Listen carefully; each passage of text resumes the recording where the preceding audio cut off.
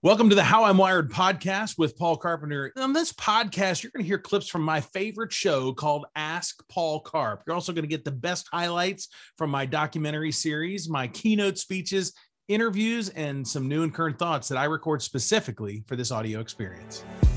Really, the main goal of what you're going to hear here is how we connect people and protect productivity. It is about understanding how you're naturally wired and how we're going to help you connect with those around you.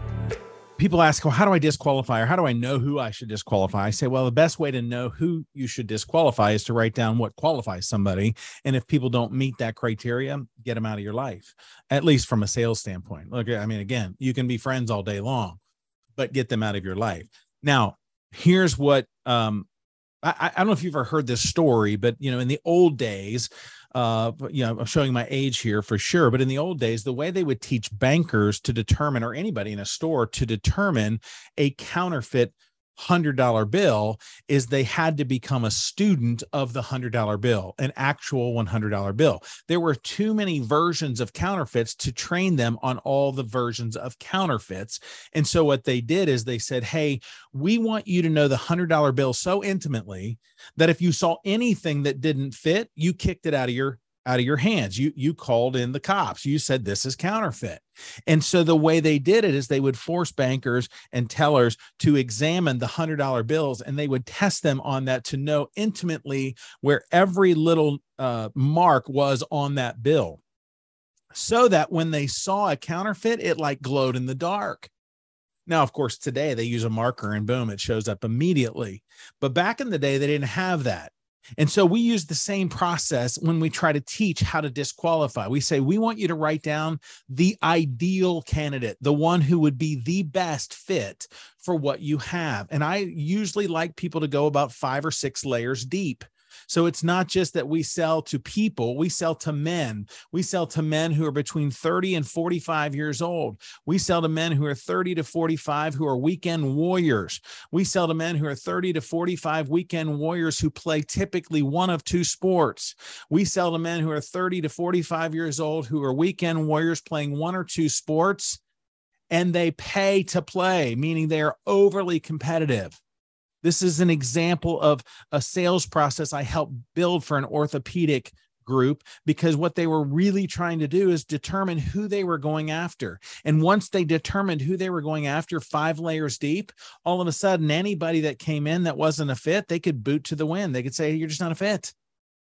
What we have in this specialty program, this exercise program that we're offering, it only really applies with people with this criteria. And when they have this criteria, they're going to buy from us 99 out of 100 times. And our closing ratio goes to the moon. But every time we spend time with people who don't fit that, they don't buy from us. And so it puts us in harm's way. So if you're a landscaper, or you're a financial advisor, or you business to business or business to consumer, the exercise is this: who buys from you and why? Give all the criteria and build that 4, 5, 6 layers deep. And then get to know that so well that anybody who's a poser, anybody who comes in that doesn't reflect that, you just let them know it's just not a fit. And where that happens in my company a lot is sometimes people will call me and they'll be like, hey, I wanted to see if you'd be the keynote speaker for this event. And, we charge a lot for keynote speeches. And they're like, oh, could you do it for free? And we're like, no. And we're like, well, here's who can hire us. Here's the kind of groups that can hire us for keynote. And if you don't fit for that, I'll be honest with you, you're probably either not going to have the budget, or you're not going to be able to make a decision that big on your own. And so what I would tell you is it's just probably not a fit. And the minute I sense that they're not a fit, I go ahead and put it in the way. I say, hey, can I be honest with you? If there's any, I'll give you an example. I had a young lady call me the other day, and I'm really impressed with her, to be quite honest, because she's like, hey, I wanted to see if I could get some personal coaching. And I know that the job she has, and I know that she's not made of money. And so I was kind of like, yeah, I don't know if financially, if it's going to be a fit. And she said, well, what would it cost? And I said, well, it's kind of 3 things to work with me. And I gave her time, money, and commitment. Here's what that would look like. And I gave her the rate. And I'll be frank, I just thought this was going to knock it out. It was going to kill it. And she said, no, I'm in. And I was a little bit shocked, but she paid her bill. And we set up the appointment. And I was so impressed with the fact that you have to test it.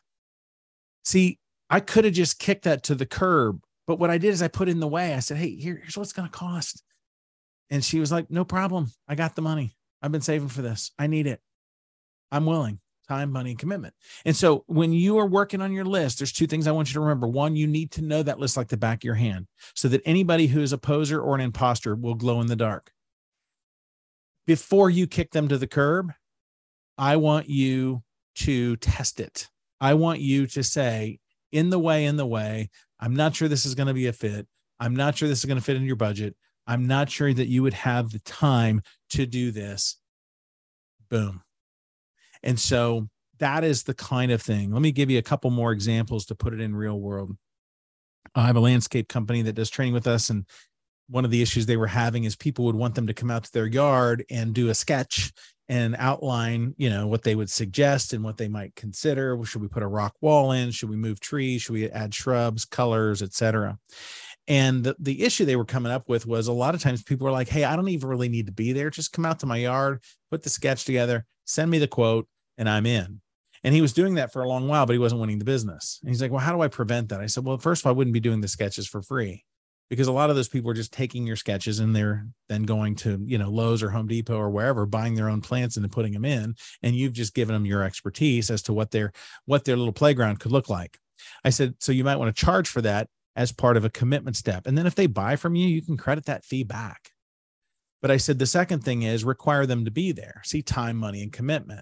Even if they're willing to pay you, I would ask them to be there. Why? So that you can bounce ideas off of them. And in reality, in most cases, if you can walk the yard with the actual homeowner, the scope of the project will grow because they're going to have ideas that play off of some of the things that you say and show. And so at the end of the day, you don't tell them what you're going to do, or you don't tell them how you're going to do it. You just tell them what it's going to look like at the end. Here's what you're going to have. It's going to be a beautifully mulched bed. It's going to have 4 or 5 different colors. It's going to have 2 different trees. It's going to have lighting that's going up, lighting that's flooding out, whatever, et cetera, et cetera. And all of a sudden, when he took control of that and determined that he would not go out unless somebody was willing to meet the checklist that he had put together, he just said goodbye. And that was the end of the story. And that was the smartest thing he could have done, because what he did is he began to protect his time. And if you remember the principle from a couple of videos back, people will always use your time. They have no guilt whatsoever to waste your time. And so until you take control of it, you're just going to keep chasing it.